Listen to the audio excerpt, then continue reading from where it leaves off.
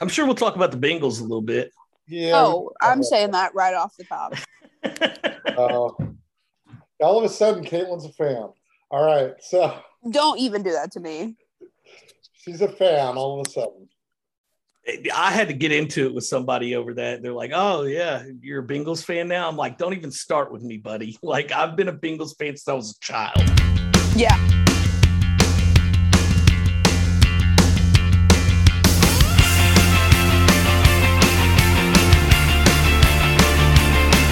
Welcome back to another edition of the GOAT Zoom Room. It's been a little while, been going through a little bit of stuff, so we are back and better than ever. We are joined by a special guest today. Of course, this is Caitlin and my lovely co-host Andy, as usual, but we are joined by a very special guest today, that being Brian Howard. And Brian, in my opinion, is kind of like a jack of all trades in this industry.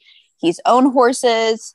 He's a very experienced handicapper. He's done a lot of stuff with a couple of different companies, ABR, Stable Duel. So he's had a lot going on and is a very prominent face, I would say, right now, especially on Twitter and other social medias right now in the industry. He's kind of a little bit of an influencer, I would say. So we are joined by Brian. And Brian, of course, along with me and Andy, is a huge Bengals fan. Brian, right now, that has to be the forefront of what's going on in your life, aside from horse racing, maybe even bigger. I'm sure bigger. Yeah, absolutely. Right now, I mean, we've only waited, like 32 years to be back in this spot, maybe even more than that. Yeah, it's nice to walk around with my Bengals gear and not get made fun of. People are coming up and I'm catching Who Days everywhere. I was in Miami for the Pegasus and had to watch the AFC Championship in a bar with blackjack. And I was surprised at how many Bengals fans were there. So I got to experience it with some, people outside of the family, and it was fun. So the big fun times for sure. My big question is, how many Bengals fans were actually Bengals fans during the 1980 debacles? That's what I want. Look, probably not very many, Andy, but you know what? At this point, who cares? They want to jump on. Oh, yeah. I mean, now I don't care, but I mean, I'm just saying. It's like probably just the locals. No, yeah, what? Yeah, I'll say it. I mean, I honestly think that one of the things that, and my friend brought it up to me during the AFC playoff game, right? He's like looking around and he goes, where were these people like during the early 2000s and the 2010s, and all of a sudden they just start showing up. It's like, it's great that they're there, but you ride or die, man. You don't just sit there. You don't just come when things are good, kind of deal. Yeah, no, I agree with that 100%. I've dealt with the whole thing. There was a Bengals writer earlier this week, or maybe even at the end of last week, that tweeted out something about, if we were here for this time and, thanks for sticking with us. And I'm like, buddy, like this time, like, what about Jeff Blake and John Kitna and Gus Frerotte and Neil O'Donnell and Kijana Carter and Achilles Smith? We've dealt with much worse than that. You do realize you're naming players that Caitlin wasn't even born for, right? Yeah, well, that's okay. Thank God she didn't have to witness them like we did. Although I did love Jeff Blake, man. Those teams were always fun, and like he threw such a great deep ball, and just I don't know how those teams didn't win more games. Dave Shula, underrated. Dave Shula, Dick LeBeau come to mind. I always loved Darnay Scott. I thought Darnay Scott was underrated for a wide receiver. Yep. Pickens was great. Pickens and Darnay Scott just deep from Jeff Blake all day long. Yeah, I mean, it's a shame Caitlin wasn't around for those really, really rough times. I mean, I think the Reds made up for it for me. What a put hair on her chest. Well, I'm a Reds fan too, Caitlin. So, I know. The good news about the Reds is I did see them win a World Series, and when they won it, Game 4, their clinching game, was actually on my 10th birthday. So I'm aging myself a little bit here, but so that was my birthday party, is watching the Reds. I got to stay up late. I'll age myself even further. I think that was 1991 when they won. 90, yeah. 1990, and I was in my my second year of college when they won. So yeah, that's going along. You've got to age yourself even more. I got to age myself here, but I gotta ask. Did you know that Blackjack was recording you when he posted that video on Facebook? No, are you talking about the celebration at the end? And the crying? No, I hadn't. Crying. I had no idea, man. I mean, I think it was something that needed to be done. Caitlin, did you cry? I sure did. I think we all cried. Yeah. I remember we texted as soon as they kicked the field goal, and I was like, "Oh my God, I can't believe it!" And you're like, "I'm crying." I gotta be honest. I gotta be honest with you. The first win, the win against the Raiders, I think I cried more for that than I did the Chiefs game. Oh, I actually was around. My buddies and I were like hugging each other, like we hardly ever hug, and we were hugging each other. We were just like, "I love you, man. You're the greatest." I mean, it's been forever, guys. Like, we're allowed to do that. Like, if they do it again next year, I probably won't cry. No. I think I've reached my quota on crying, to be honest with you. I don't know, man. But what if they win? Sunday. Yeah. I was going to say, what if they win? Oh, well, number one, if they win, someone's getting a tattoo. And then number two, a shirt that I got for Christmas is going to be retired. I'm going to attempt to see if I can not get it signed by some of the players next year and put it in a frame. That would be sweet. What is it? Because here's the deal. I got it at Christmas time from my lovely better half. Mm-hmm. And it says, "We almost win everything almost all the time," is the basic of it. Right? I like it.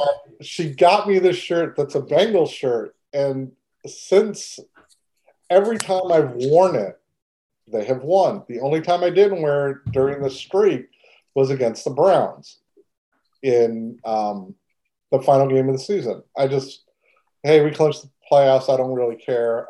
I hadn't even watched it. That's the other reason. So I didn't care. But so it is literally 4-0 right now. And it will be on Sunday. Speaking of how we're talking about fans that like pop up out of nowhere, Browns fans are not like that. Browns fans are like cockroaches. They don't go anywhere. They stick around through thick and thin. And I cannot believe it, because I know a lot of Browns fans, and I'm like, the Browns, I don't know, they just get on my nerves. And I'm like, you don't get sick of this? Like, yeah, I don't know. What part of Ohio are you in? Or I'm about like 40 minutes from Cincinnati. So Cincy's definitely my home base, and I frequent Columbus a lot too. So I'm just kind of here, there, and everywhere. Yeah, well, I'm just like, south of Cincinnati, I don't run into many Browns fans, if ever. I mean, Lexington had quite a few when, Tim Couch went there, obviously. But since Tim Couch has been gone, you rarely hear anybody. It's all Steelers down here. They're everywhere. Oh, I think a lot of it is just because I have friends that are Browns fans, and like they have been for a long time. And I'm just like, you should work on that. I mean, I know how I feel about the Reds, and obviously how we felt about the Bengals, but I just feel like no matter what the Browns do, it's never going to change. So I have a friend of mine who's a huge Cleveland Browns fan, and he is unapologetically probably one of the funniest human beings, even though he's a Democrat, I've ever met. Right? So anytime the Bengals and the Browns play, he would sends me basically a text message, and it usually ends up like this, and I'll read it to you. He just says, "Hi, Andy," and then I have to respond, and then he says, "An enjoyable contest of American football, yes?" He says, "I would argue for all fans of sport." agree to disagree, fellow sports ball fan, right? And then they lose again. And then he's like, an enjoyable contest of American football, yes? And it's like every time they lose, this is the comment he makes. And I'm like, they wrote a book about Cleveland fans, and it's a coloring book called Why is My Daddy Always Sad on Sunday? Because of all the bad things that happen in Cleveland. So, I mean, you've never seen one for the Bengals like that.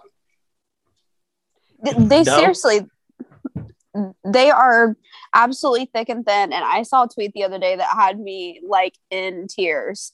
The tweet said, Joe Burrow and the Bengals are exactly what we all thought Baker Mayfield and the Browns would be. And somebody quote tweeted that and was like, nobody thought that. Yeah, it was. Oh, they love Baker up there. I don't know why, but I can't figure it out. I'm just over the moon happy, and if it wasn't for this dang weather, I'd probably be up there right now. Let's say, have the nerves set in for you guys yet? Because like yesterday, I started thinking about 7 days from now, we're going to be 3 hours from kickoff, and I started getting a little worked up. It's not as bad today, but it's like each day that gets closer, I think the nerves are going to start racking up for me. So for me, I actually, the biggest time that I was nervous was the wild card game. That was a game where I was just like, if we don't win, when are we ever going to win again? It's like this perfect storm. And then I've literally tweeted it out like 1,000 times. We're playing with house money now. I could care less what happens. I'm happy we're in the Super Bowl. I'm ecstatic we're in the Super Bowl. But I didn't think I never expected to be in this position. So just enjoy the ride and have fun is basically all I'm saying. And yeah, I mean, if it's like I jokingly, like I said to a bunch of people, if we're close and the game is close and the game is on the line, I'm probably going to freak out at the end. No doubt. But yeah. Yeah, I'm similar to that. I told everybody, I mean, if you've watched anything we've done at Better Than Vegas past few weeks, I told them, like, give me that one playoff win. If we get that one, I'm fine. We're still probably a year or two ahead of schedule as far as growing as a team. So, give me that one, I'll be fine. And then, of course, the next week we played the Titans and I wasn't fine. And then I said, well, we won that game. Now, if we go to Arrowhead, if we lose the game, it's okay. And then I worked myself up again for that. And I'm sure I'll have myself worked up by the time kickoff rolls around. It'll be fun. And, you were talking about Better Than Vegas. I know that when you were with Stable Duel, you were bringing it up. What exactly is Better Than Vegas for those people that don't know? And did you start that, or was that just something that fell into your lap? How did that all work? So actually, when I was at Stable Duel, the company Better Than Vegas, the website company, whatever you want to call us, they came in and they did some stuff with us. You may remember one of my coworkers, Leo. He would jump on live streams for horse racing, even though he'd never seen a horse race before Stable Duel, and things of that nature. And then there was one weekend where we had Leo in, and Blackjack, of course, came in to do some stuff for us. And me, Leo, and Blackjack hung out quite a bit over the weekend. And like 2 weeks later, Blackjack's actually like running that company. Like he's the number 2 guy under the owner. And so, we always did some stuff. We had a friendly relationship with Stable Duel, which we still do. We still do some things with them. And, just at the right time, Blackjack said, hey, man, would you entertain an offer? I said, of course I would, like anybody. And they offered me something that allows me to work from home and be around the kids and more, obviously. And, just be at home more. It's nice. As far as what it is, it's actually the best way to describe it, guys, is like it's almost a YouTube for sports handicappers, whether it be horses, soccer, tennis, golf, whatever, all your major sports, obviously. And you can go in there and you post your videos, and it kind of gets your face out there, kind of gives you an opportunity to build your own platform of followers. It's all free. We don't charge anybody for anything. And then, we do our shows now, and we do shows. I mean, we've probably bugged the hell out of everybody with the amount of shows we've been doing, but we got good guys in there, good people, and it's fun. I mean, honestly, I can say work doesn't feel like work. I'm number one. I like I think I still even have my platform for it, but I jumped on and I liked it. I just didn't think that for me personally, as far as like to do it for Stable Duel or to show my Stable Duel picks was really the way to go about doing that platform kind of way. Yeah, that's always been a weird dynamic with Stable Duel because everybody can play the same thing. It's like daily fantasy stuff. A lot of times, and we do that for football too, which, we give out lineups, of course, and it's such a more broad, like I could play mine on DraftKings. You can play yours on FanDuel. It's not going to affect anything, but Stable Duel is the one common denominator for the daily fantasy horse racing. So I get that. We do have some guys that get in there and handicap. So if you ever want to throw some picks. No, I see that, and I would love to do it. I mean, I think Caitlin probably has a issue because she's with Twin Spires and all that. But I think maybe not. Maybe not. Get your. It's not like you're not like on the big screen in Vegas, So wait a minute, you're on a big screen in Vegas? Yeah, a friend of ours, a mutual friend of ours. They had me side by side with one of the Bengals games, the playoff games. Yeah, nice. Yeah, so I don't know how that happened, but I don't either. But I think it's cool. But I think it's just one of those things to where I like it. I think there's a huge following for it, and especially with horse racing in general, I think it's a good way to do it. You just gotta retweet and retweet and retweet, and I think Caitlin's better at it than I am, but I love it. And we've had Blackjack on before, and he doesn't pull punches, and he tells you what he thinks. And I think he called me an idiot, which is fine because I probably deserved it. And I don't remember what it was over though. No, I don't either. Like, was he being serious? Oh, probably no. I was like, I've never heard him say anything bad. Vic Stopper, Not about you all. Vic Stopper basically told me I wasn't a good handicapper one day during our Zoom. It's hard to tell if Vic is being serious or not, though. No, he probably wasn't either. But I mean, it's just one of those things, I like the connections between you. I think you and Blackjack do such an amazing job together. It's a shame you guys don't have like a Sirius XM kind of deal to where you guys are talking 2 hours a day. Maybe one day, man. I appreciate that. Blackjack's become one of my closest friends. Like I said, we met in March or early April. That was the first time we'd actually met. We'd been on a couple live streams for Stable Duel together. And next thing you know, we're owning horses together. We're, I go down and visit him. He comes up and visits us. Like, I mean, it's, he's like a brother to me. I mean, just being honest with you. I mean, like, again, like working for him's a breeze. If he's got something to say, he says it. There's no hard feelings. If I got something to say, I say it. It is what it is. He's genuinely one of the nicest people I think I've met in this industry. And I met him, I want to say like 3 or 4 years ago. And I haven't stayed in touch with him as much as I would have liked to, but I saw him a ton out in California. He and I have a lot of mutual friends together, and he's just somebody that I really respect. And like, I love that, he has went to school for a very serious job, but you would never know it. Yeah, it's funny too, because anytime we're out, people recognize him much more than they do me. But it's always funny because he genuinely is, and people see him in front of a camera and think, oh, this guy's probably lame. No, the guy is genuinely an outstanding human being, like would give you the shirt off his back at any time. Like if I needed something, I can call him at any time. I know he'll help me out. And I think in this industry, especially, you don't find a lot of people like that. So the ones you do, you better latch on to. Yep. Yeah, it's pretty impressive. He's really, really an impressive human being, to say the least.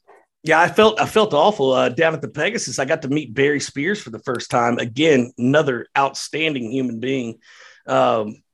And I'm standing with him and Blackjack talking, and I'm like, I'm the worst human being out of all three of these, and I think I'm a pretty good guy. It's weird how that happens, right? Right? It's like you get around people, then you're like, oh man, I might be the worst of the bunch here. It's like when I met Rob in Kentucky, or who you got there, and Gorgonzola and a couple other people, and I'm like, oh man, this is kind of stressful, because I'm probably the worst out of all of them. Like, those guys won't pick a fight, but I might. Well, again, if you're the worst out of the three, I'm sure you're in pretty good company. So yeah, definitely. We've got some things we want to talk about horse racing wise, obviously, and I guess the big one is the death of Speedster, and I'm going to bring this over to Caitlin, because obviously you're the breeding guru. So how big of an effect do you think it'll have on the breeding programs for the rest of the year? Well, I don't think it will affect the United States too much, unfortunately, because he was an export. He was going to Canada, but I am very sad and very upset for the Canadian breeding industry, because they were really, really excited about Speedster. And although he wasn't necessarily my cup of tea as a stallion, I just wasn't, super impressed with what his progeny were doing. But he is a very impressive horse in the flesh, and is very correct, and is just a really good looking horse. And he bred a lot of horses here in the United States. So to lose a stallion like that coming into a new program kind of reminds me of when I Want Revenge passed away after moving to Indiana.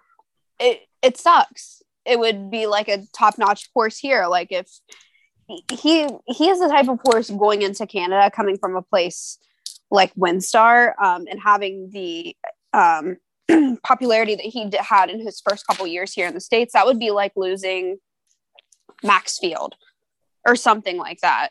That same type of a caliber horse that's going up to Canada. So I think that's awful. And these people did a private purchase of him. They were really excited about him.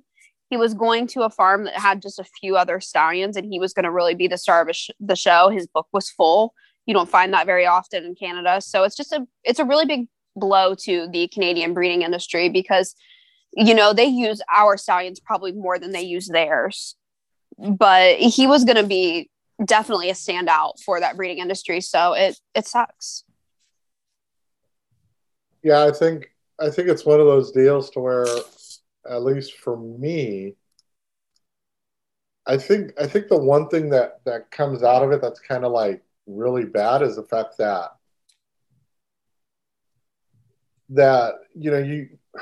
how can I put it?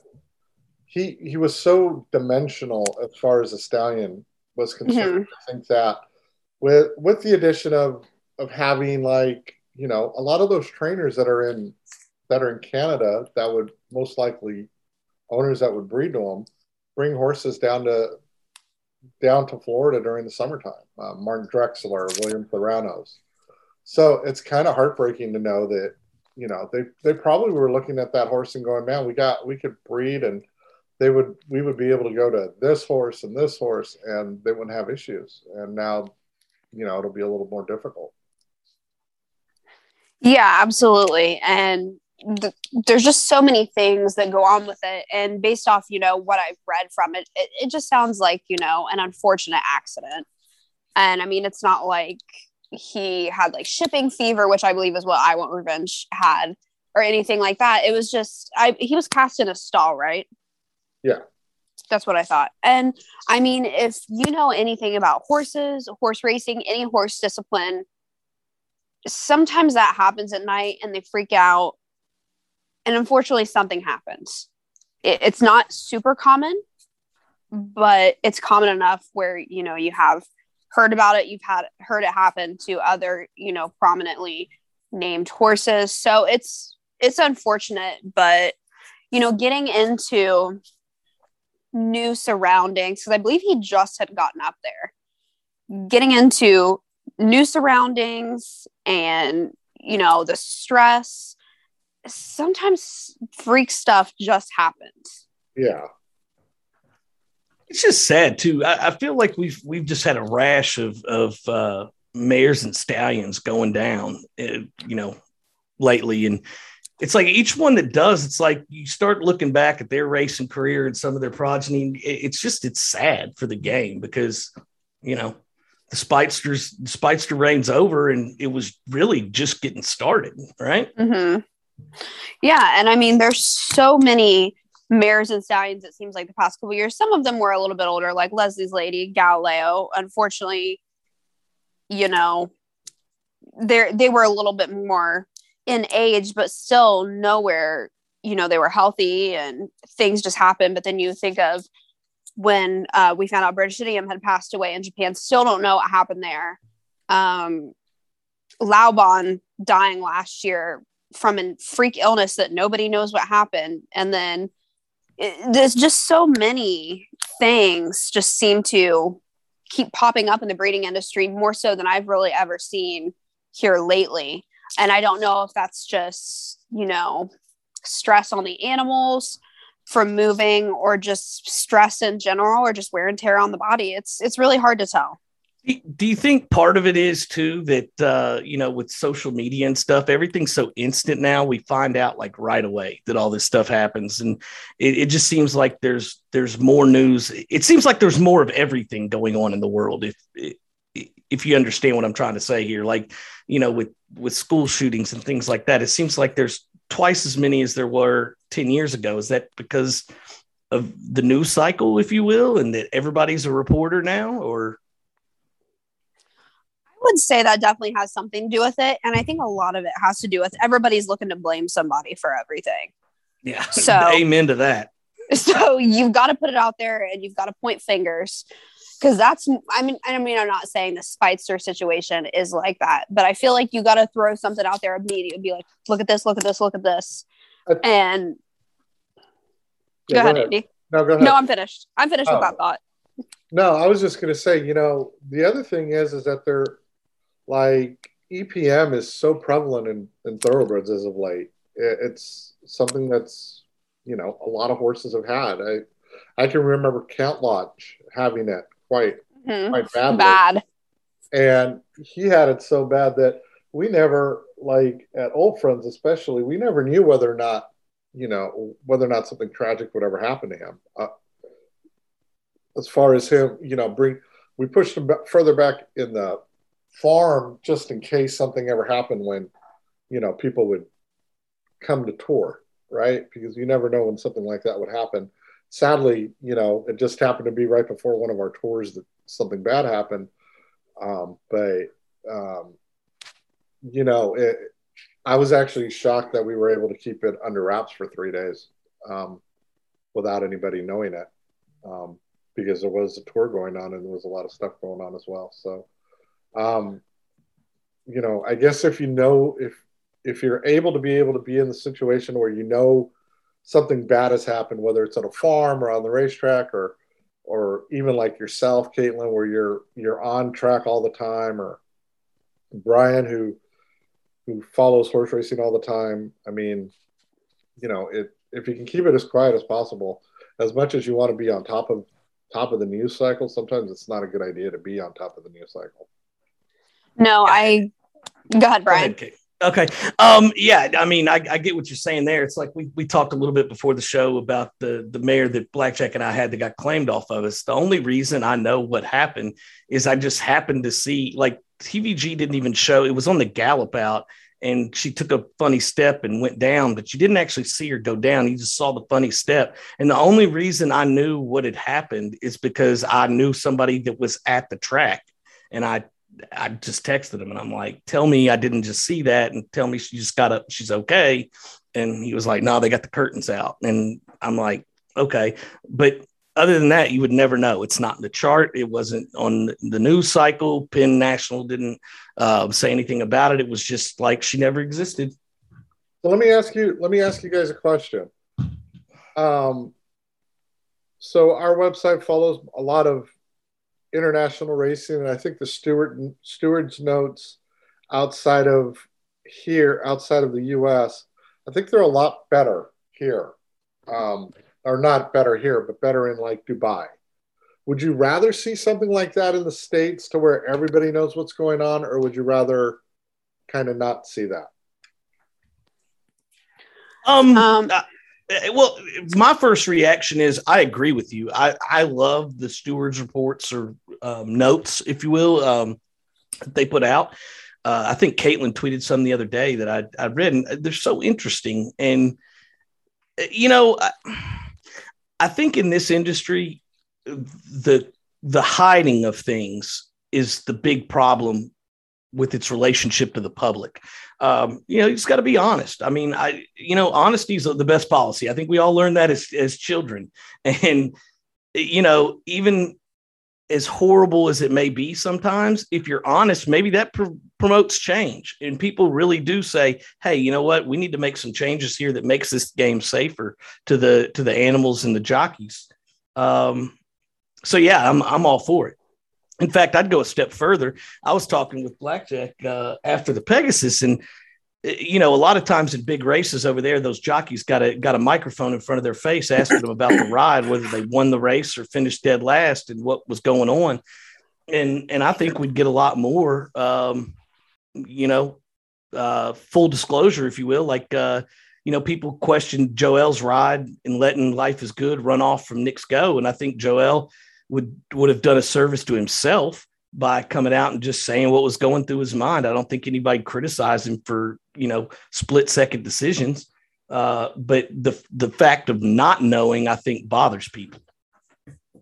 I think with the whole Joel deal, though, I mean, if you look at the PPs of Knicks Go, the only time he got beat was when he couldn't get the lead. And so I think once he didn't get the lead, I think Joel had to take a different approach to that race. Right? Yeah. Well, that's what I'm saying. And I think if he gets a microphone or does, a press conference afterwards that says, hey, look, we didn't get the lead. I didn't want to use the horse up. I thought the best way to finish in the money was to do what I did. I don't think anybody's got a problem with that. Yeah. Caitlin? Definitely agree with the stewards notes, and I think that they're interesting. And I think a lot of it is not only do you figure out where the horses are after the races, I think it's a good way to hold people accountable in all angles. Agreed. Yeah, I mean, I kind of hate having to go through. I think one of the good things is, I go through all the stewards notes for Dubai, and it kind of stinks when, like I tweeted out yesterday, Wrecking Crew died, right? And it's like, that dude was with Peter Miller. He was off for a year and a half, went to Dubai, ran a couple of races, and then broke down. So it's kind of like, it's like it stinks. It does, but usually they're a lot sound. They don't have issues in Dubai as often as they do in the States. And this is the second horse that they have to euthanize in the last 2 weeks of the Dubai World Carnival that is a name horse, and kind of stinks. But it happens. But I would love to see everybody show, because they do put a responsibility to the trainers, they put a responsibility to the jockeys. I think the best notes that I see out of Dubai are rider advised that the horse hung left throughout the race, or hung right throughout the race. So basically, he's not changing leads, or he's trying to pull out, or he's trying to pull in. So, or he was mildly lame. How great would that be if you knew that a horse was lame coming out of a race at Churchill or coming out of a race at Turfway. It would be incredible. And I think it just adds, so much more to the game. Obviously, with handicapping, those things coming out of those races. So you know when to toss a horse and when not to. Or like one of the angles I have, and I mean, you don't see it too often, but I definitely use it when I can, is I will bet a horse back after they bled. Because it's like they basically ran a non-effort. So I'm willing to do stuff like that. But it would be nice to see the stewards' reports on that, because I bet there's a lot more that you don't see that are in those comment lines that are just not in the Equibase. I mean, all we have at our disposal is Equibase notes and a replay and word of mouth if you're lucky. And I mean, that's literally it. But I mean, think of how much more it would add if you did hear what the stewards heard. And literally the only time I've ever heard of anything, hearing from the stewards, getting a peek from anything from the stewards, was the 2019 Kentucky Derby debacle. You don't see or hear about them in any way, shape, or form other than a humongous scandal like that. Yeah, you're right, especially on the bleeding thing, Caitlin. I agree with you, especially the mare that I was talking about. When we claimed her, she actually bled a little bit that day. And, we ended up deciding to take her and treat her for that, give her a little bit of time off, get her treated, get her fixed up, figure out how we're going to run her again. And, she started rattling off wins once we got it under control. So it's amazing how much easier they can run when they're not bleeding, right? Well, and what's so unreal to me is, with the way they're trying to phase out Lasix, which I'm not for or against. I don't really have a stance on it either way. But okay, so you got to let people know what horses did after the races. You can't just be like, I don't know. If we're just like not using Lasix at this point, because they're bleeding. Yeah. Well, I mean, you don't know if they're bleeding, right? I mean, I don't know that every horse is, but I know a significant amount probably are, and it's not being reported. So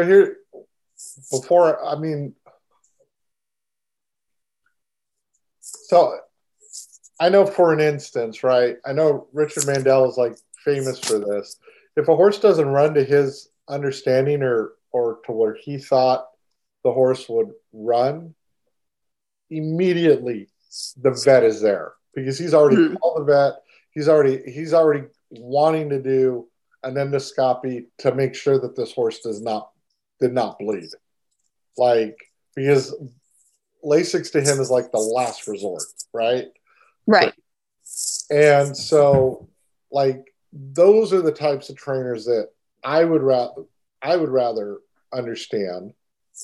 I know that they're going to use Lasix just because, right? They're not using Lasix just because. They're using Lasix because of a situation. And I think Lasix has become, we got to use it for every horse. And that's not the case. I would prefer it. It's something that I don't mind, but I absolutely agree with you. It shouldn't, we're just going to use it just because we can use it. I think it should be something where you have to have a veterinarian note for a specific horse to be able to use it. That has to be presented, before races, saying you do have permission to use this. You have to run a horse and have one start without it before you can see if they're able to use it. I know when most horses from out of the states come over here, if it's legal to be used in the races they're running in, it's not able to use in stake races anymore. But it was in the past. Aidan O'Brien would put it on his horses because, he was just able to use it. And I mean, who knows how many horses over there bleed? I would say it's a significantly less amount than it is here, because those horses have not been bred to be dependent on it. Yeah. So here's an interesting tidbit.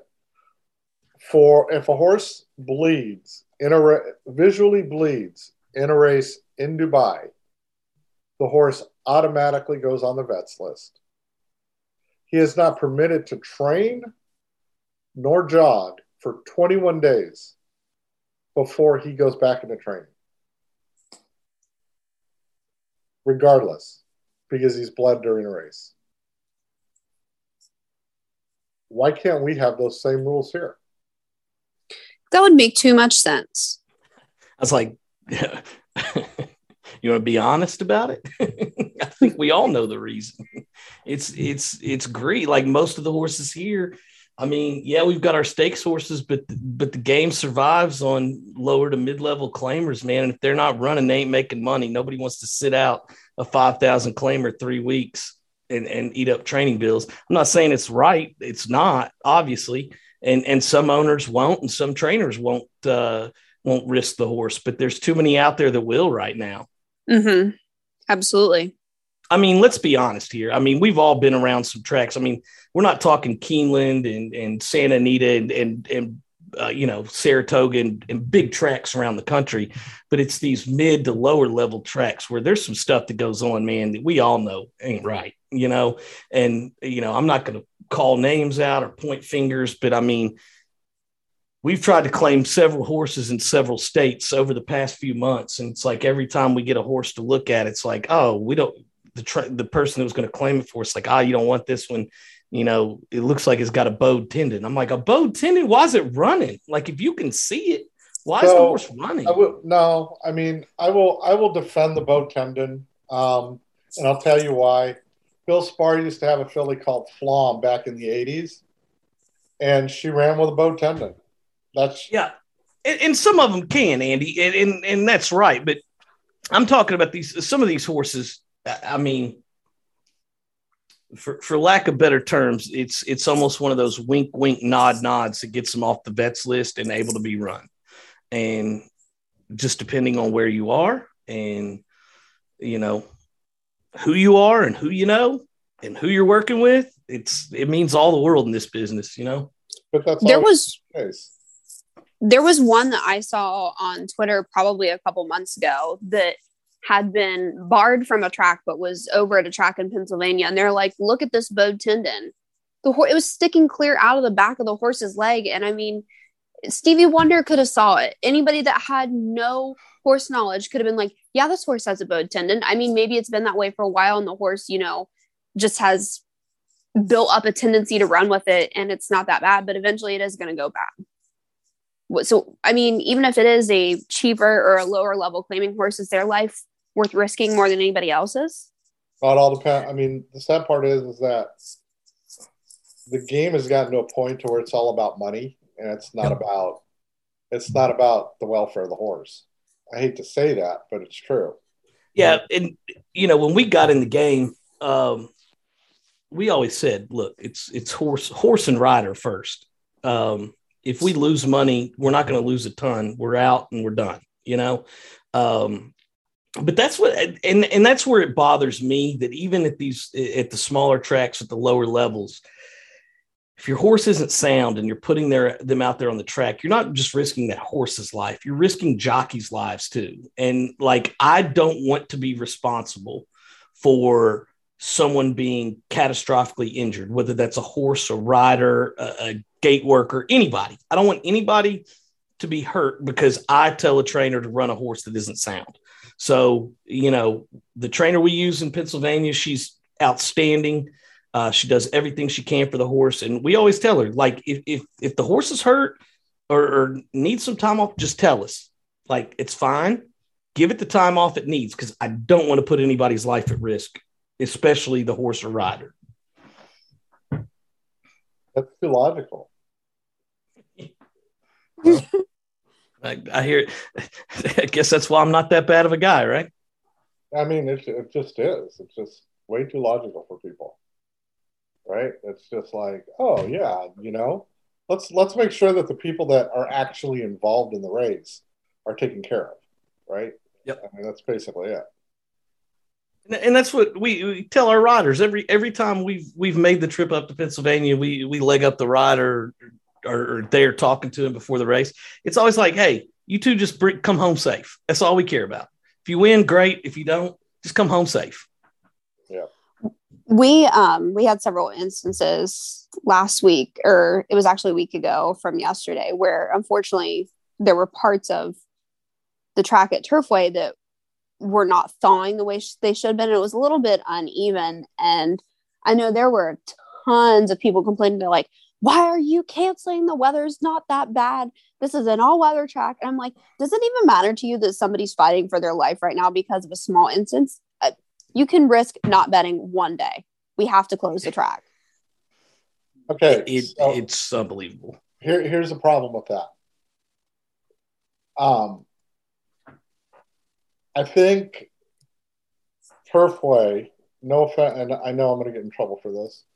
I think Turfway did itself a disservice to not come out and say, they just basically said racing was canceled, right?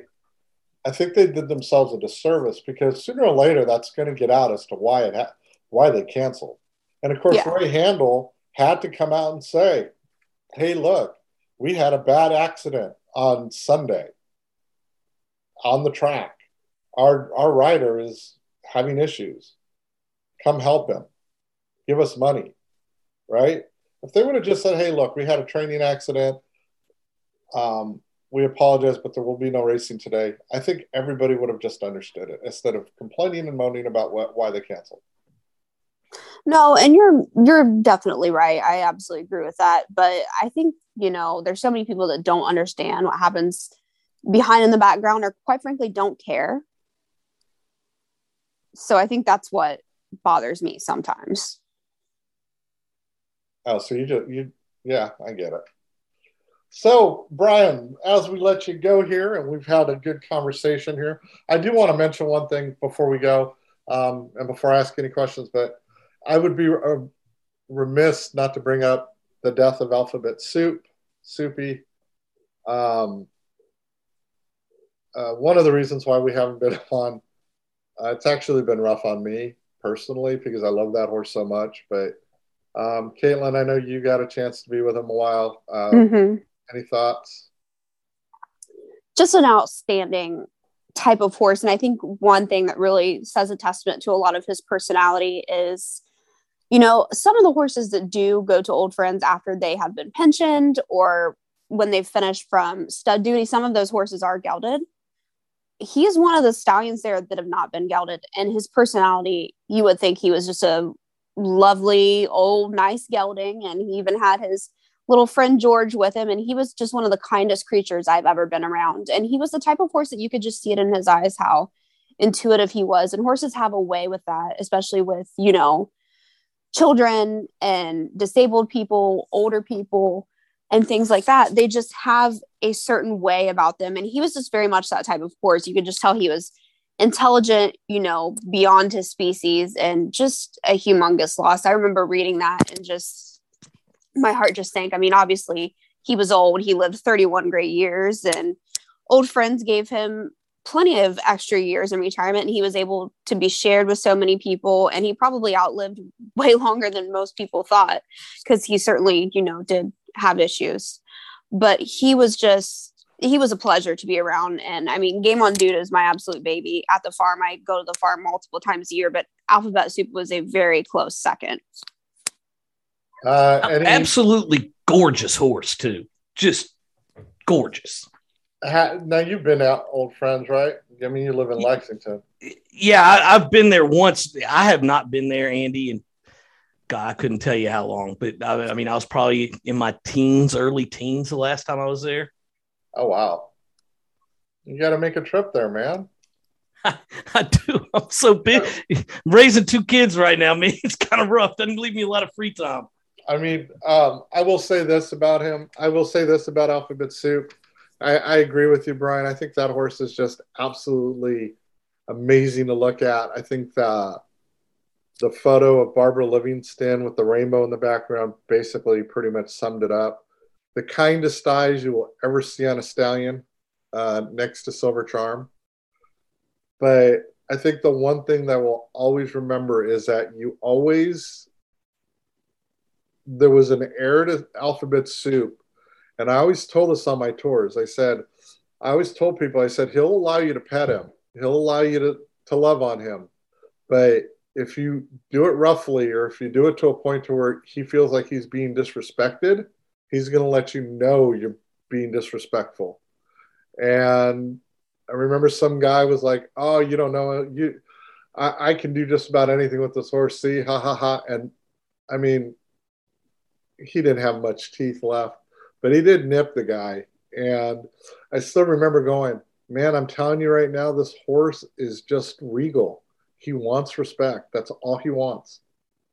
So if he's telling you to back off, just back off, because he wasn't afraid to let you know when he wasn't happy with you. Yeah. And I love that about horses. The classy ones usually will take it until they've had enough, and then they'll bury you. How to say, right? I mean, Warren was one of those. I always love horses have such great personalities, and you guys have been around them enough, like I have growing up and stuff. I always love the ones that are just so nice and kind when they're in the stall or you're walking them around. But man, you put that saddle on them or that bridle, and they know it's go time, and their moods completely change. Like they know it's time to go to work, and it's so awesome. They're awesome animals, and I couldn't be happier to be around them. I will say this before we go, and I ask you the final question, but have you guys ever heard of a horse called an exclusive partner? I have not. Have you? I want to say yes. So Partner was a horse that Richard Mandela had back in the early 90s. He was a turf stakes horse. That horse was so smart. And one day he had a greenhorn trying to walk him in the afternoons.